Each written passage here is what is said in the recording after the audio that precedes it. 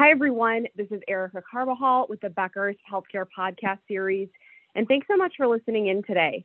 We're thrilled to be joined by Madhavi Kasanadani, VP of Market Strategy at New Century Health, and we're going to be discussing the trends affecting the future of oncology care. So Madhavi, thanks so much for tuning in today. Thanks for having me, Erica. So before we get into any of the discussion, can you start by just giving listeners an overview of the current oncology landscape and kind of just touch on why it's such a challenging time for cancer care delivery right now? Sure, happy to. There's a lot of trends that affect the oncology space, as you can imagine, and I don't think that we can really say there's ever been a easy time in managing and sort of driving change in cancer care. But certainly there are a couple of trends that really feel like they've reached a peak, if you will, and as we look to 2023, are top of mind for us. And so the first that comes to mind, and certainly we can't really talk about oncology without talking about the drug pipeline, is that there were 3 recent blockbuster approvals for treating breast cancer. So three drugs for clinicians listening in the cancer space will feel familiar. One is Trodelvy, the second is Enhertu, and then finally Keytruda. So for each of these drugs, there were expanded indications in treating breast cancer. And for each, we see a significant increase in the number of patients will be able to benefit from these medications and these expanded indications. So, for example, for Trodelvy, it's been extended to 2 indications in the breast cancer space, which actually make up 74% of all breast cancer. So that could lead to as much as a 3 to 5x increase in its use. So the bottom line in terms of the drug pipeline that we're sort of tracking here is that a lot of patients are going to benefit from this medicine and these expanded indications, which is exactly what we want to see from the pipeline, and we should certainly celebrate. Now, the other side of that coin, of course, is that it means that costs will go up for one of the top 4 cancers in nearly every line of business for health plans. So that's the first piece that we're tracking. The second piece that we're tracking, and this is one that's pretty exciting, is just a lot of energy to drive value in cancer coming from the Biden administration. So soon after he got in seat, we saw the announcement of the Cancer Moonshot. Then CMMI announced the EOM program, and there were certainly several components in the design of that program that focus on equity, so a big shift there. And then most recently, the Inflation Reduction Act. There are actually 3 provisions in the Inflation Reduction Act that will most certainly impact the oncology space. And the first of those is the $2,000 cap for Medicare beneficiaries for their out-of-pocket expenses for Part D drugs or oral oncolytics, and that'll start in 2025. So this will be huge for patients, of course. We know that many cancer patients suffer from financial toxicity, so really an opportunity to support Medicare members in this space.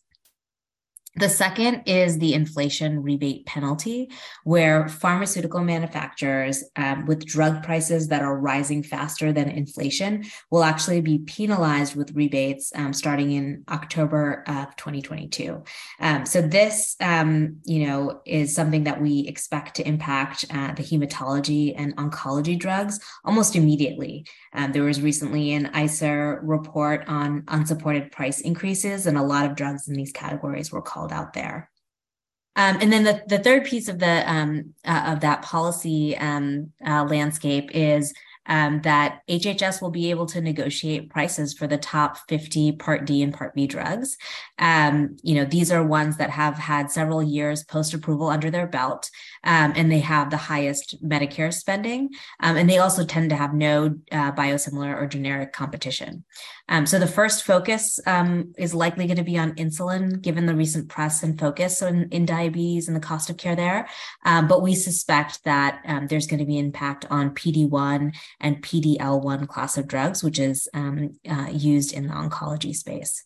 So a lot to see there. And then, of course, the third trend that we are tracking and really focused on is around the provider space. And this is a continued trend around consolidation. It's something that is, kind of we see across the board in the provider landscape. But when we look at oncology in particular, we've reached a point over the last 10 years where nearly half of medical oncologists are employed by the largest 5% of practices. And there's been an overall decline in both medical and radiation oncology practices. So, that further consolidation is going to mean, less competition in those markets and certainly an impact to kind of the pricing and cost of care in those spaces. Thanks for walking through all that. I think, as you touched on, a lot of things to be excited about that are coming down the pipeline with some of these new drugs, but also a lot to keep track of as well, right? With, the Inflation Reduction Act and what some of these updates that are going to come out of the Cancer Moonshot relaunch that we've seen. And you mentioned drug costs. We're going to see costs go up for one of the top 4 breast cancers, as you mentioned. So if these costs continue to rise and provider consolidation continues at the rapid pace that we've seen, what will the future of cancer care look like? Or what will that mean for the future of care? Yeah, there's a little bit of 2 paths here. So, there's one path where the future looks a lot like the trajectory that we've been on for the past decade. So we'll see oncology spend trends continue to rise at 8%, 16%, even 20% in some markets. So really simply unsustainable growth from a cost perspective.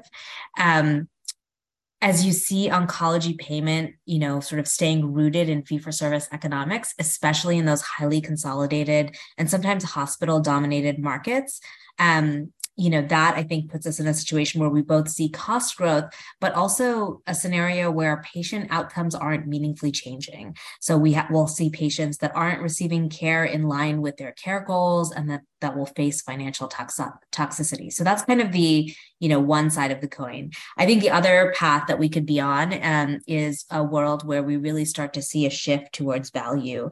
And that can be, part and parcel with this consolidated provider market where there's just more opportunity for health plans, organizations like New Century Health to partner with providers and really align on value-based payment models in oncology that don't impede on the economics of the practice, but also reward and ensure that patients are getting the right treatment.